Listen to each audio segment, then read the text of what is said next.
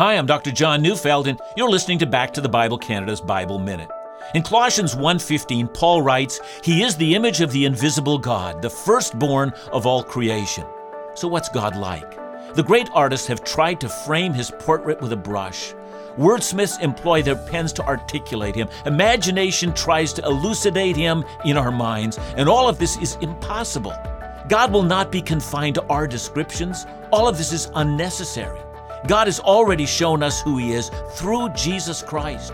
Jesus Christ is the image of the living God. Jesus is what God says and does. He's not an imitation or a caricature or a miniature of the Creator. He's deity in the flesh. He's the wisdom and the work and the ways of God. So look at Jesus, listen to Jesus, worship Jesus, and when you do, you see God. Listen to Back to the Bible Canada each weekday on this station or online at backtothebible.ca.